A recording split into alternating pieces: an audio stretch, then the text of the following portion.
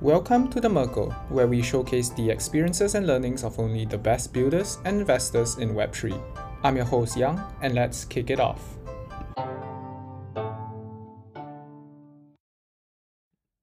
Today we're speaking with Kevin Zhou from Galois Capital. Previously head of trading for Kraken Digital Asset Exchange, Kevin has been running Galois for over 5 years and has made inciting views over the possibility of an Ethereum fork during the merge, and was one of the few early investors who caught the Luna collapse.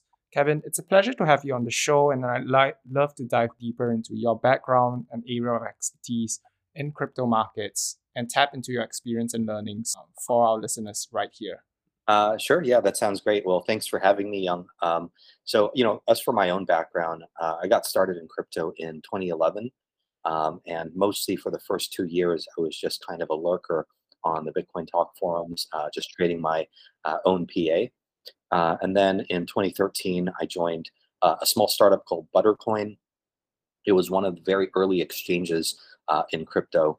Unfortunately, the timing on that was pretty bad, and the winter of 2013 really killed that business, and we were not able to raise a Series A. So, Buttercoin closed down, and after that, so that was 2 years at Buttercoin. And 2015, I joined Kraken, where I ran their OTC desk for another 2 years, and then after that, decided to start up shop for myself, which is the advent of Galois Capital. And primarily, we're a trading desk, and we focus on two main things. So there's sort of the manual trading side, and there's the algo trading side. On the manual side, it's everything ranging from like OTC trading, basis trades, yield farming, special sits, a little bit of discretionary long short. We're mostly market neutral, but we have a little bit of a sleeve for discretionary long short. And then on the algo side, we mostly focus on HFT market making. So that's kind of the scope and the rundown of my background and sort of what we do here at Galois. Could you tell me more about your role in Kraken and whether it influenced you in any shape or form?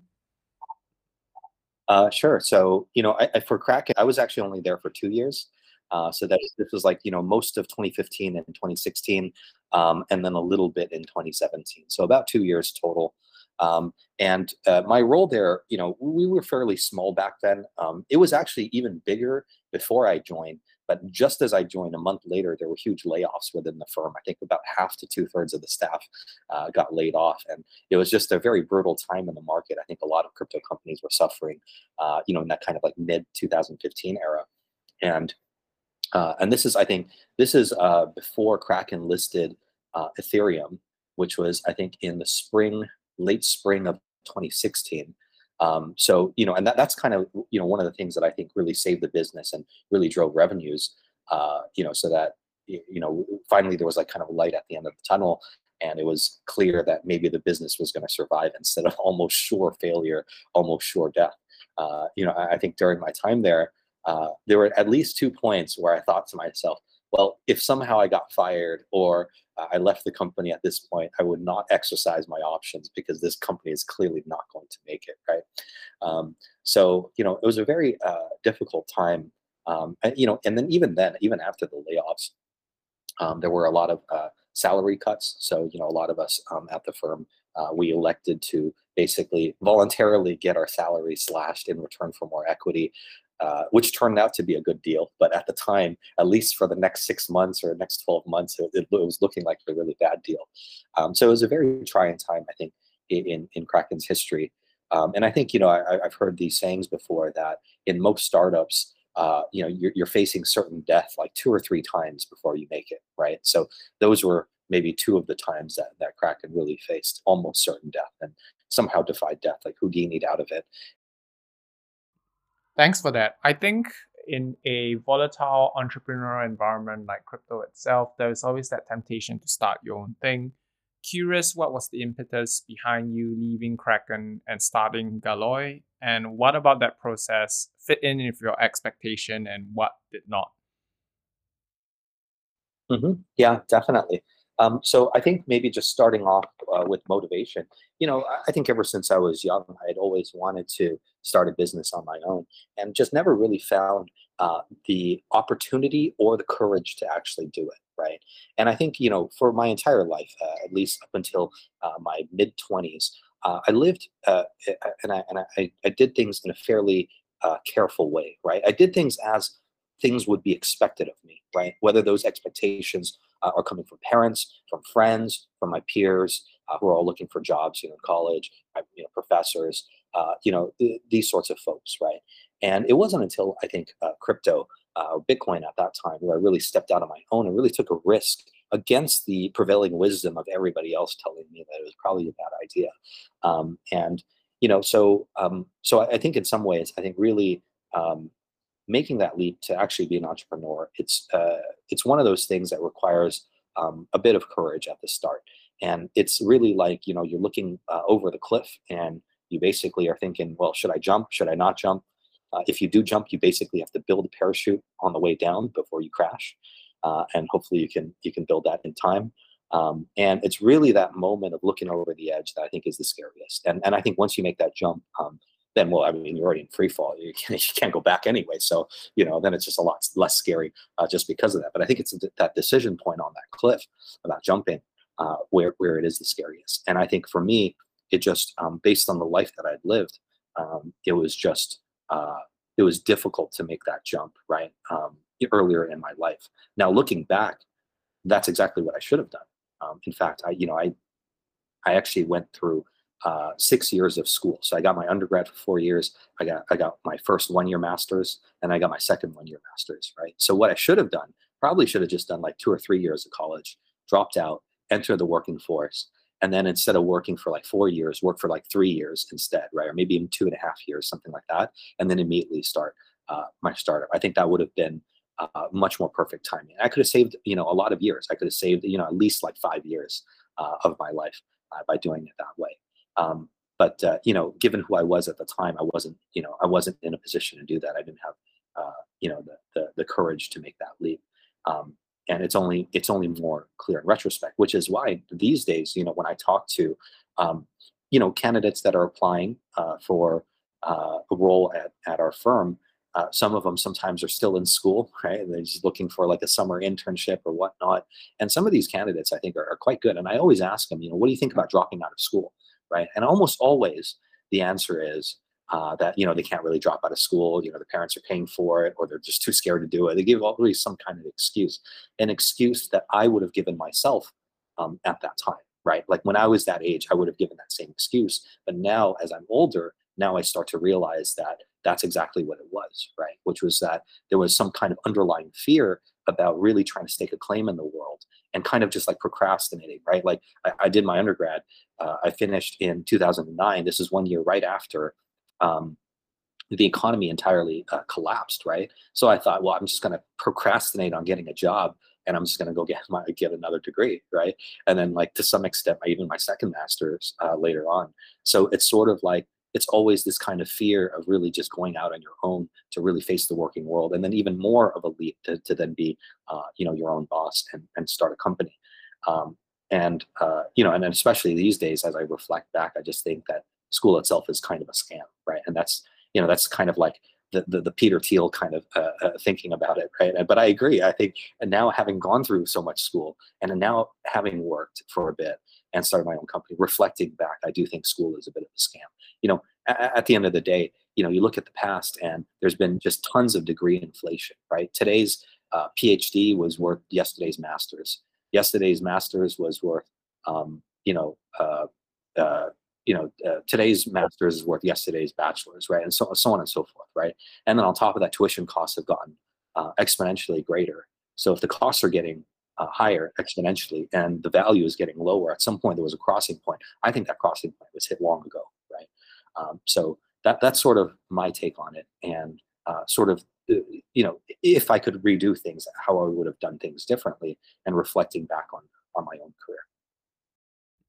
Certainly, and I think not enough people realize that there is this narrow period of time. I think it's before we're 25 or something, where we are more physiologically inclined to new ideas and more open to taking risks. Our mind is more flexible during this period of time, and it's perhaps the best time to start something of our own. Yeah, absolutely. I completely agree with you on that. And I actually read that same study. It turns out that, according to this study, analytical ability peaks out at about 25, right? So, like, why is it that we put kids through school for such a long period of time? And then, like, let's say that golden zone is between 20 and 30, right? Where analytical ability is peak, right? Why is it like just so like some of it is like cut into like school and stuff like that. Like maybe schooling should really just end at 18. Maybe we just get more years out of it, you know, something like that. I think that would be, or at least like maybe like, 19, maybe, maybe we can just get more productive years out of those golden years for analytical ability. Now, obviously, like a lot of other things come later, like the value of experience, the wisdom of having lived more life, that probably progresses long into old age, before like senility and dementia, sets in. That always gets better. But I think at least for pure analytical skill, I think a lot of it is just kind of wasted, just doing puzzle problems, right? Like on a homework or on a test. Like, well, really, like how much more productivity could we have in the world if that was actually put to real work?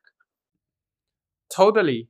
I'd like to dive into your long term views about crypto here. I think something very interesting about participants in the crypto space, whether it's an investor or a trader, is that most of us believe in the growth of Web3 as a whole, and most of us have a very pointed view of how this growth will take place. In your very well written piece titled State of the Market, you talked about how projects could be categorized into a 2 times 2 matrix of low grift, high grift, low utopianism, high utopianism on each axis. So there are low grift, low utopianism projects like exchanges, and high grift, high utopianism projects that appear to be framed as short term cash grabs. Could you walk me through your thinking and explain how this influences how you invest and trade? hmm Yeah, sure. So I think a lot of this type of categorization, I think, is a lot more useful from considering, long short plays. That's not the majority of the trades that we do. The majority of the trades that we do are much more like structured arbs, or very carefully studying mechanics and really figuring out how to hedge out risk in some of these like more obscure plays. But I think in terms of long short, I do find it very useful to categorize things along these two dimensions of grift and utopianism. Um, having already seen at this point about 5 bull and bear cycles, it seems to me that every cycle is basically the same, right?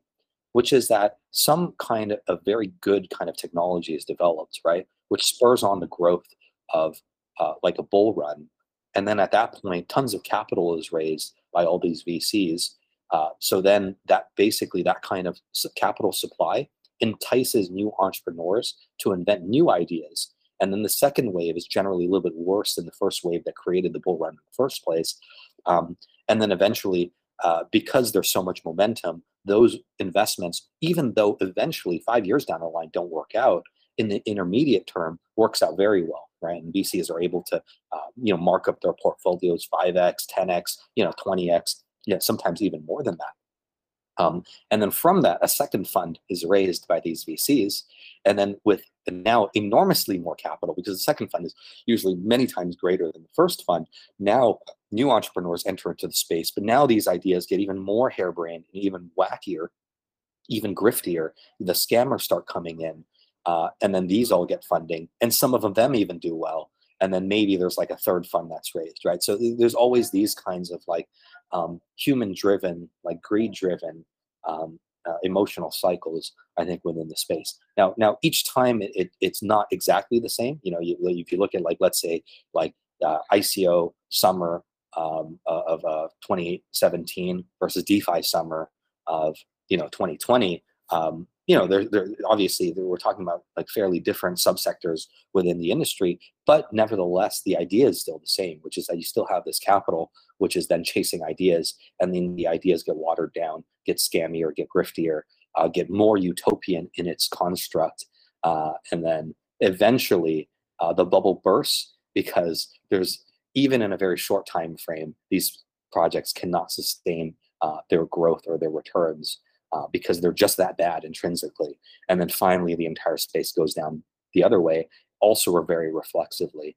and then everything starts evaporating, in kind of like in the same kind of cycle, right? Which is like returns get bad, firms stop raising money, capital dries up, entrepreneurs leave the space, returns get worse, so on and so forth, right? And then that starts spiraling downhill on the other side, until finally you arrive at the dead of the bear market, where basically no person in their right mind would want to stay in the space. Only truly hardcore believers in crypto, in the tech, people who actually are in it for the tech.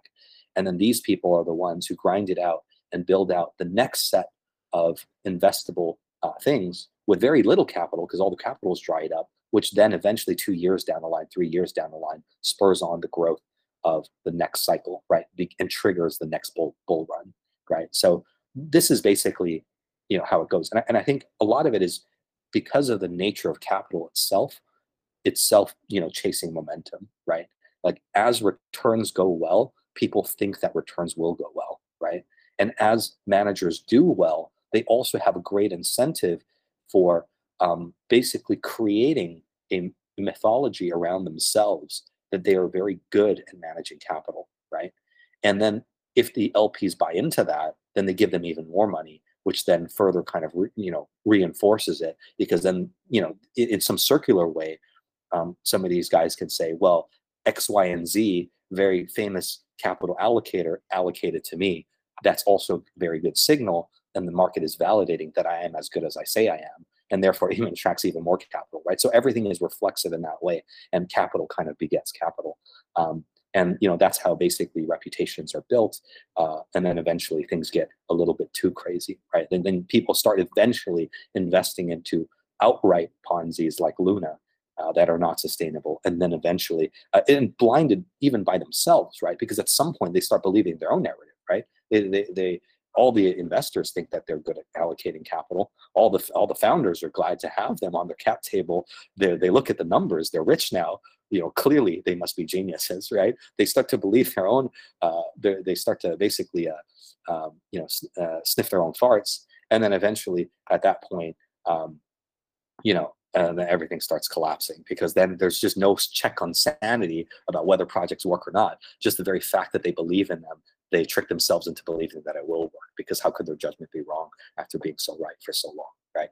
So that's basically, like, at a high level, abstractly, how I see each of these different cycles. It's really all the same every single time, right? And it's just in the minutia that it's a little bit different. Fascinating. So it seems like this 2x2 matrix, this mental model, is not just a classification framework for a certain type of project, but it's also useful as a overall scatter plot, where the number of projects in each quadrant kind of tells you where we are in the innovation cycle of crypto. Yeah, definitely. I think that actually investing in a bear market is actually the best time to invest. And it's when the projects are the most serious, the valuations are the lowest, and you know that the founders are very dedicated because they have other opportunities. They could just work for a big tech company or a big bank or whatever, right? A big prop trading firm or whatever.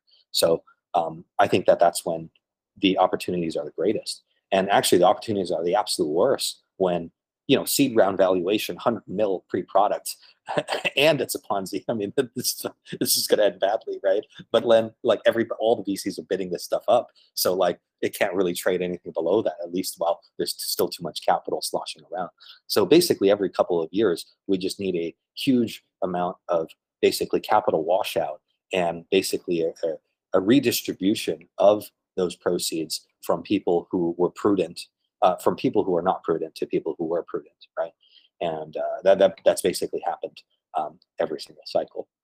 And I think it really is a testament, though, I will say, to firms that have survived 2 or 3 cycles, because then it shows that even through the swings, right? So even though they probably did take massive drawdowns, during some of the bear markets, the fact that they are able to survive means that they did not get too crazy. They didn't get too far over their skis, and at least have some prudence about things, right? That at least in the back of their minds, they still kept in mind that macro still matters, right? And I'm not talking about macro like the Fed macro. I'm talking about like the crypto macro. The crypto macro still matters, and the beta itself still matters. And timing the beta is in many ways even more important than stock selection, right? Or stonk selection or coin selection or whatever, right? Like in some ways that if you can get that right, then the amount of returns you're going to preserve, the losses that you can avoid and the profits that you can make are many, many times greater than basically, just round tripping a 10x back to zero, right? Very fascinating. The macroeconomy is, of course, a huge thing in crypto investing. And I'm curious if you take a pointed view on that, and um, how do you think this entire macro cycle kind of interacts with the innovation cycles within crypto itself? Yeah. So what I would say is that there's a lot to consider about how within a cycle, all the mini narratives that drive into each other, right? And I think that let's say we're in a bull run, right? But something is kind of played out already, right? So we're in the 2020 bull run. DeFi summer is already played out. Finally, yields are starting to dry up. This narrative is, reasonably healthy but dying, right? And the VC still have more money to allocate. So they have to basically invent a new narrative as justification for two things. One, charging 2 and 20 on effectively market beta, right? And then two, uh, basically finding new investable assets, right, in a narrative that can last, right? And we saw that attempted with a number of things, right?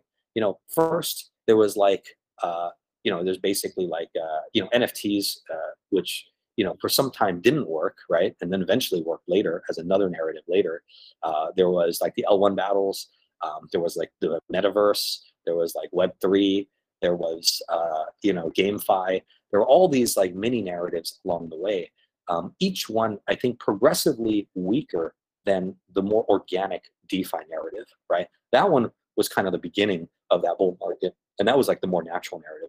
The later narratives are all a little bit more contrived. Now, I'm not going to say that they're 100% contrived, right? It's just that progressively they become more and more contrived, right? So the second in line after DeFi is less contrived than the third in line, right? Each one is successively more contrived because there needs to be justification for allocating new capital out, right?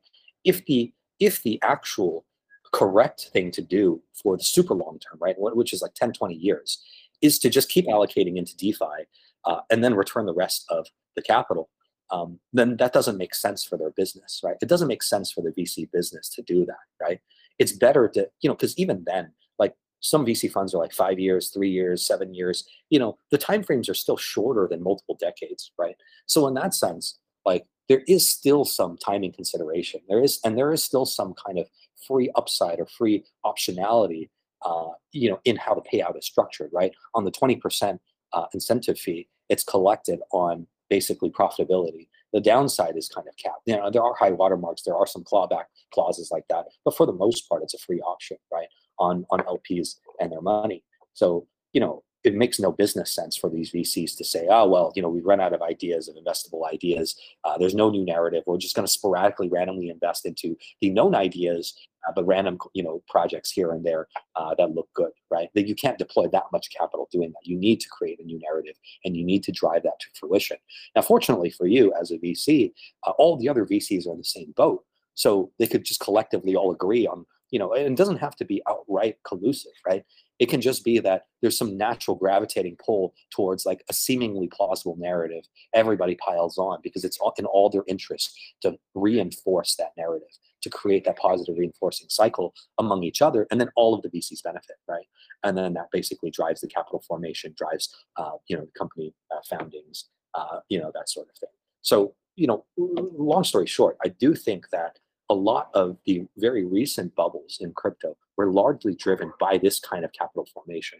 And if it wasn't for the fact that there was so much momentum from LPs ultimately greedier for more returns after things have gone well, then the bubbles would not have been as severe on the upside, but also not as severe on the downside. Meaning that the business cycle within the crypto macro could have been smoothed out if there wasn't this kind of momentum in the return-seeking behavior of LPs, and to some extent, the fostering of that by the GPs and the VCs.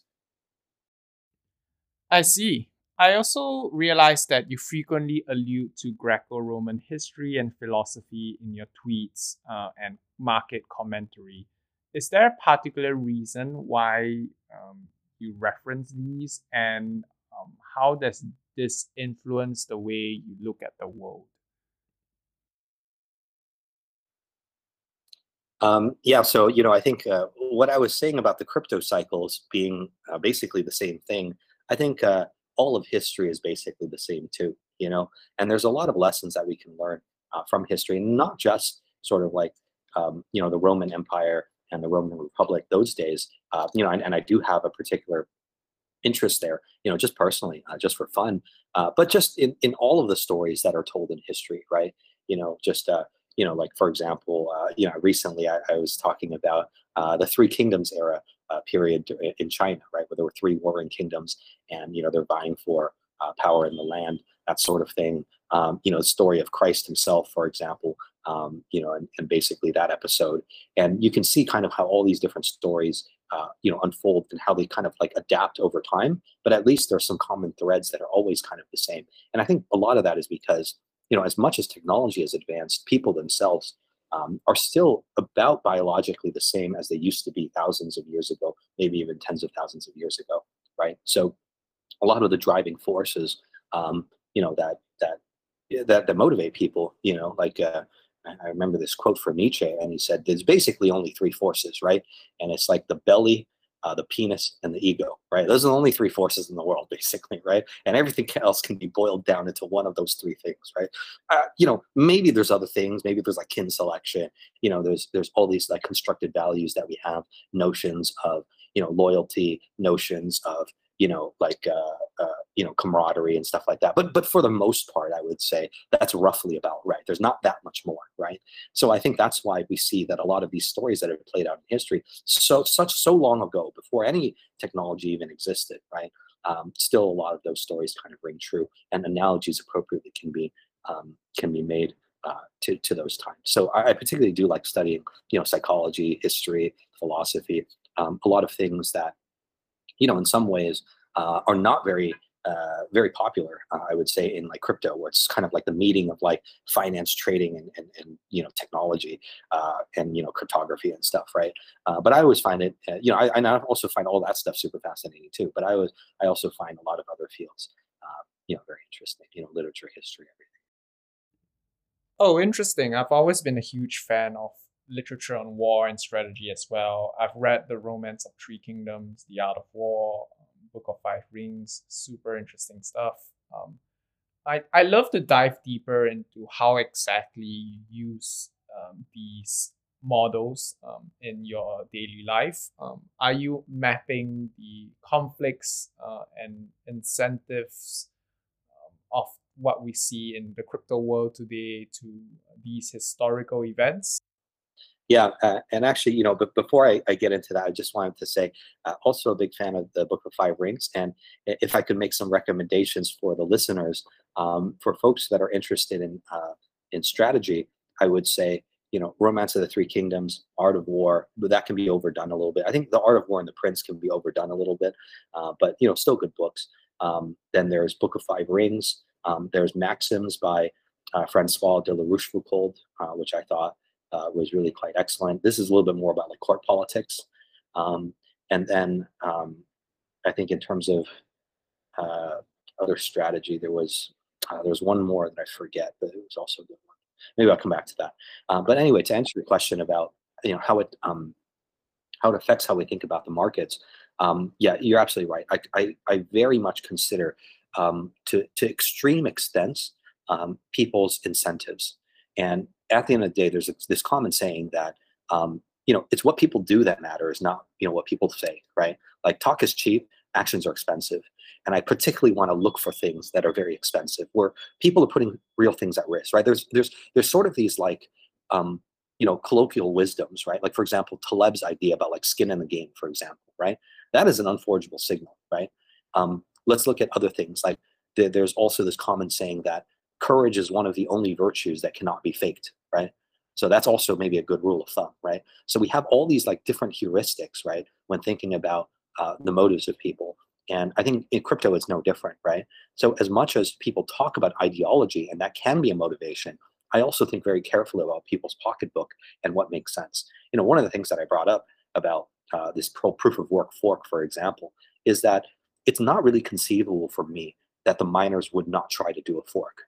because their revenue is at stake, right? Regardless of any other type of argumentation that people could make, at the end of the day, why wouldn't they do something like that, right? Like if you were a miner, if I was a miner, that seems like a reasonable thing to do, because if your revenues are all going away anyway, might as well just, have a free option, do a gambit, um, regardless of any kind of uh, pre-made agreements, implicit agreements about, it's fair. I mean, they were warned. I mean, they always knew proof of stake was going to come. That's, nothing against the Ethereum Foundation on that. I mean, totally agree. The miners were very, very well aware of that, and well ahead of time. But at the end of the day, when it finally comes down to merge time, yeah, why wouldn't they try to do a fork? I mean, this is inevitable, right? Like, it's always one of those things where it's like, in retrospect, it just looks inevitable, right? As we're going through it, we have all this argumentation. Everybody's saying that, oh, there's just no way, they shouldn't do that, they can't do that. And sometimes people confound these kinds of ideas, right? They so badly want something not to happen that they believe it to be so, right? This is a fatal flaw, I think, in the markets. You don't want to think that way when you're trading the markets, right? At least. But in any case, I think when these motives are laid bare, it's very easy to see, and also, the Ethereum Foundation's own motives and whatnot, right? But I think all of that has kind of been addressed. I've talked a lot about that in other podcasts. I've written a lot about that on Twitter. But the main idea is that, yeah, thinking through incentives is extremely important. There's no lack for skill in crypto right now when it comes to developers and their technical coding abilities, right? What I think is truly lacking right now, and has always been in short supply in crypto, are people who are very good at game theory and mechanism design. Now, these words are thrown around a lot. Now they've almost become caricatures of themselves, right? These kinds of words. Everybody is talking about game theory. Everybody's talking about incentives, but I feel like it's not truly considered down to the level that's necessary. Not in the same way that the code itself is optimized, right? Like an MEV bot is optimizing and playing gas golf. Not to that kind of level of scrutiny and that kind of detail. Are things handled on the mechanism design and game theory side. And I think that that's where a lot of the alpha can be derived, right? Just thinking very clearly about the differences between what people say and what people do, and where their motives actually lie, and what makes them more money. Generally, that covers, in my opinion, like maybe 90, it has explanatory power for like 90% of everything that happens in crypto, I would say. There's still some room for like ideology, all these other things, but I don't think it's as people make it out to be. I think it's like a 90-10 kind of thing. It's like 90% just people wanting to make more money, and 10% like other beliefs and values. And that's generally, well, at least what I've seen over the years. Fascinating. I really like your point on how the space is still relatively immature in understanding the incentives and managing these incentives behind various groups. Curious to hear if you have a pointed view on a certain incentive system or mechanism in the crypto world today that can be improved upon, and if so, how would you improve it? Yeah, I think I can't pinpoint anything just off of the top, right now. But I would say that mostly what I do is I don't really think about how to fix it, because I think a lot of these things are nearly impossible to fix, right? Like what I mean by that is that, like, let's take the example of like VCs raising money for a first fund and then raising even more money for a second fund, so on and so forth, right? Like, can that actually be fixed, or is that human nature, right? Like, you look at like a really large capital allocator, let's say like a pension or an endowment, right? When the space is small, it's not investable. By the time it gets big, they're already late, right? And and these guys are generally a bit more on the conservative side. They don't really want to take the risk first, right? Because even within their own corporate structure, there's a lot of incentives at play, right? Like, nobody gets fired for investing into SPY, right? No, nobody gets fired for buying government bonds, But people could get fired for making a bad bet into some wacky new nascent technology, right? So by the time the narrative gets to a point and later into the cycle where it's sort of like it's so strong that it even pulls away all of the negative social capital that could get associated to a person within a pension fund or an endowment to suggest to invest in crypto, it's already super late in the cycle. And when they finally make that investment, it blows up the size of the second or third fund of VCs, which then causes an even bigger bubble, causing there to be even more capital to be digested later once things collapse, right? So now we're talking about like double-digit billions instead of before. Maybe the collapse could only be like if Luna collapsed earlier, it could have just been like single-digit billions or like triple-digit millions, right? But it kind of had to get to that point because there's just too much more capital piling in as long as it's still a bull run. So like, how do you actually solve that problem? Can you actually fix the incentive within the pension funds and the endowments where all of this kind of starts, right? With these people who have career risk and with that career risk being de-risked once things have played out mid-cycle, late cycle, right? That's almost like an unsolvable problem, right? So like that's what I'm saying is that as much as I'm saying that there's some flack to be had about these VCs self-promoting themselves, ultimately the real motive behind all this, the real push for all of this is from the largest capital allocators wanting to make returns, right? It's not, what would the VC do? Say, oh, we don't want to take that money? That's kind of crazy too, right? Like there's just how could you in that situation? Like you if you're a VC and you don't take that money, then your competitor is going to take that money, right? And they're going to have higher management fees. They could maybe hire higher quality people. They can hire maybe a bigger team, right? You're still competing against all your other VC, right? So it's sort of like, is there any way out of this kind of like Gordian knot? I'm actually not so sure, right? Like I don't. In some ways, I'm actually a little bit pessimistic that there even are solutions because they're so deeply rooted in the human motive to make more money, right? Yeah, those seem to be, in essence, principal agent problems that maybe crypto could solve with some sort of incentive alignment mechanism. Just going back to the strategy point, I was just thinking, I just recalled this book that I really enjoyed. It was called The Art of Worldly Wisdom by Baltasar Gracian. I think, yeah, Gracian. Super interesting one. Oh, what was it called? Sorry, I don't think I've read that one. What's that called? The Art of Worldly Wisdom. Art of Worldly Wisdom. Okay, I got to check that out. Yeah, that sounds fun. Great. I really want to throw in an open question here. So, if you had a crystal ball that could tell you anything about the future with 100% accuracy, but you can only ask one thing out of it, what would that one thing be? As it relates to crypto, what I would like to ask is extremely taboo, which is, does Ethereum eventually get captured by the state? Can you elaborate on that? Yeah, so I think we're beginning to see some of this already. In that, very recently you have the whole banning of like certain things that touch Tornado Cash itself, Tornado Cash, their developer getting arrested. I think in some ways maybe I'm gonna watch what I say here. I'm trying to be very neutral about things, but maybe there was some wisdom in how a lot of the OG Bitcoiners and Satoshi approached this issue, right? And maybe they've distilled things down into certain sound bites that are are smarter than they initially seem, right? So what I mean by that is, first you look at Satoshi. He was completely anonymous. He founded Bitcoin completely anonymously. Kind of makes sense. You're starting to see some of that come back into crypto. Just for fun, right? Like with all the Twitter, everybody's like LARPing as a cat. I'm LARPing as a Roman as a Roman senator. But some of it now, with the chilling effect for Tornado Cash, I imagine that new developers who are doing certain risky protocols are going to be more anonymous, right? That kind of just makes sense, right?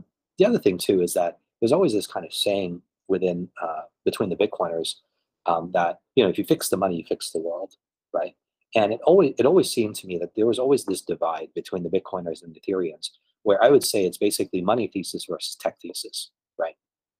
And it's the opinion of the Bitcoiners that the tech doesn't matter. These are all just rounding errors at the end of the day. Anything which speeds up the money thesis is worthwhile. Anything that slows it down is just a distraction, right?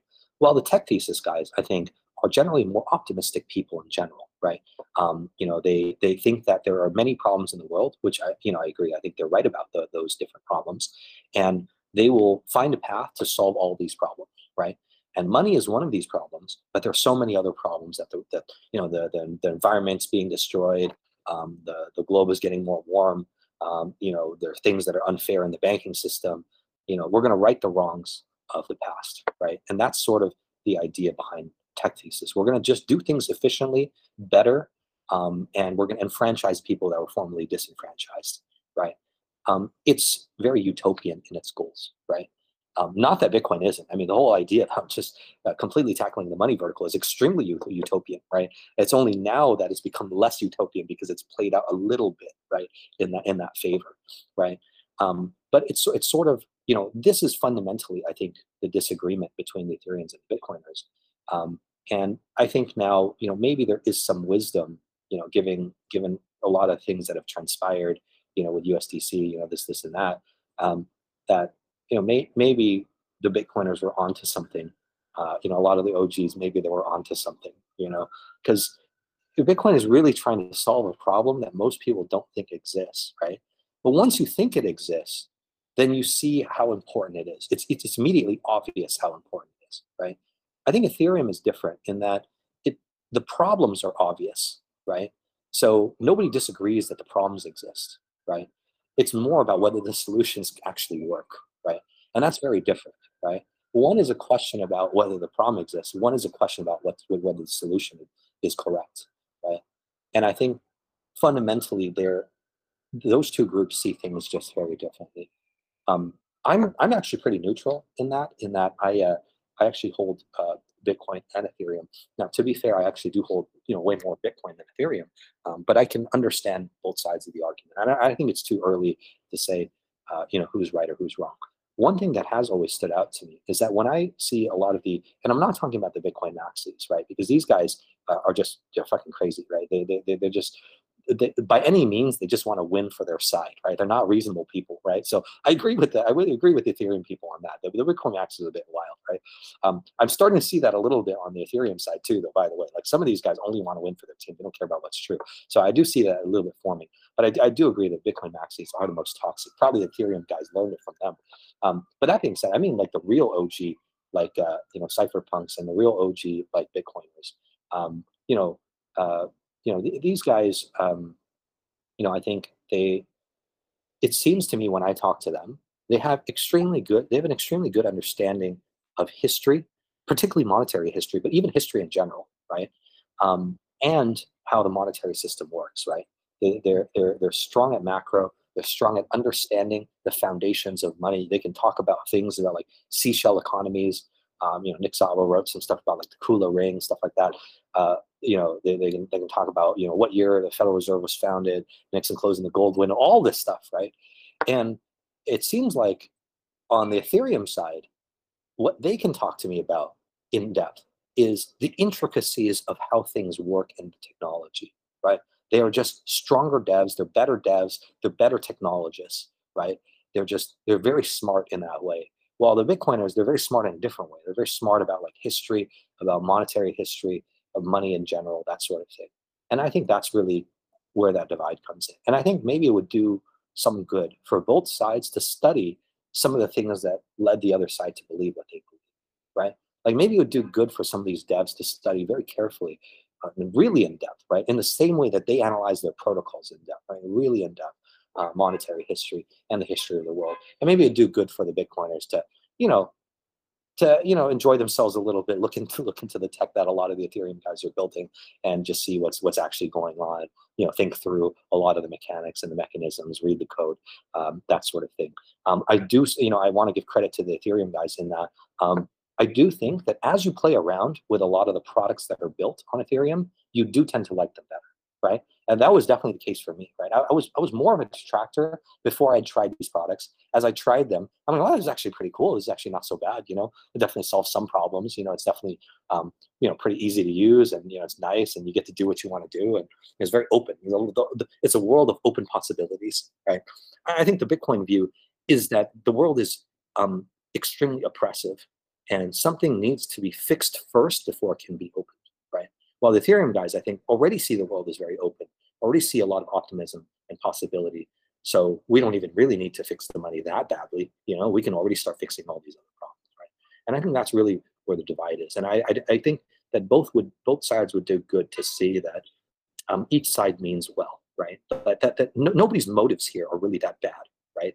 That each side wants are pursuing good ends, right? They just have disagreements about the road to get there and what's the most efficient way. So that's why I call this, crypto like family disputes. These are family affairs, right? This is still within our sphere, and we don't. And I do think that it is a bad thing for the Bitcoiners to go out and try and call Ethereum a security. I don't think Satoshi would have wanted that, right?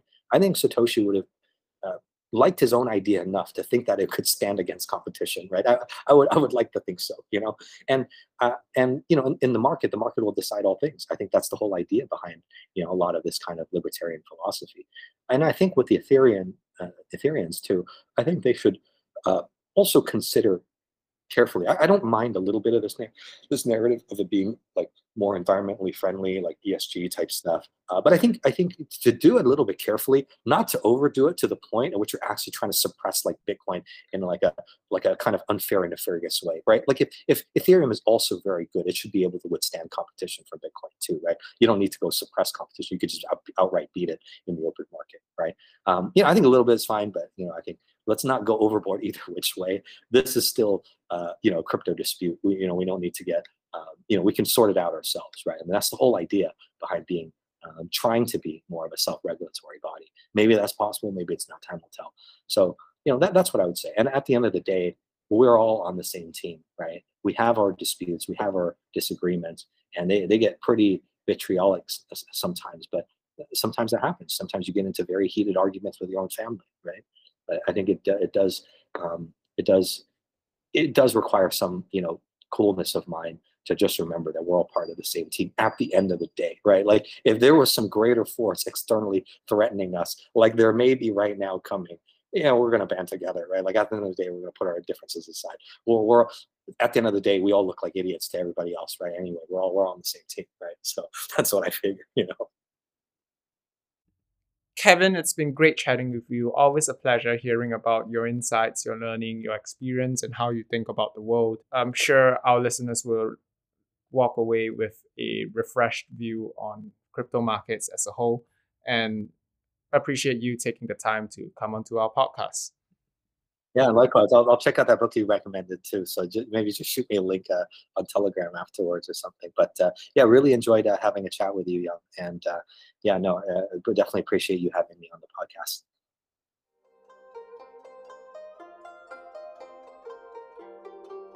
If you found this episode helpful, do give us a like and subscribe. Do put down in comments anything or anyone you'd like to see in this show. You can find me on Twitter or Telegram at YoItsYoung. That's YoItsYoung. Thank you for listening and see you soon.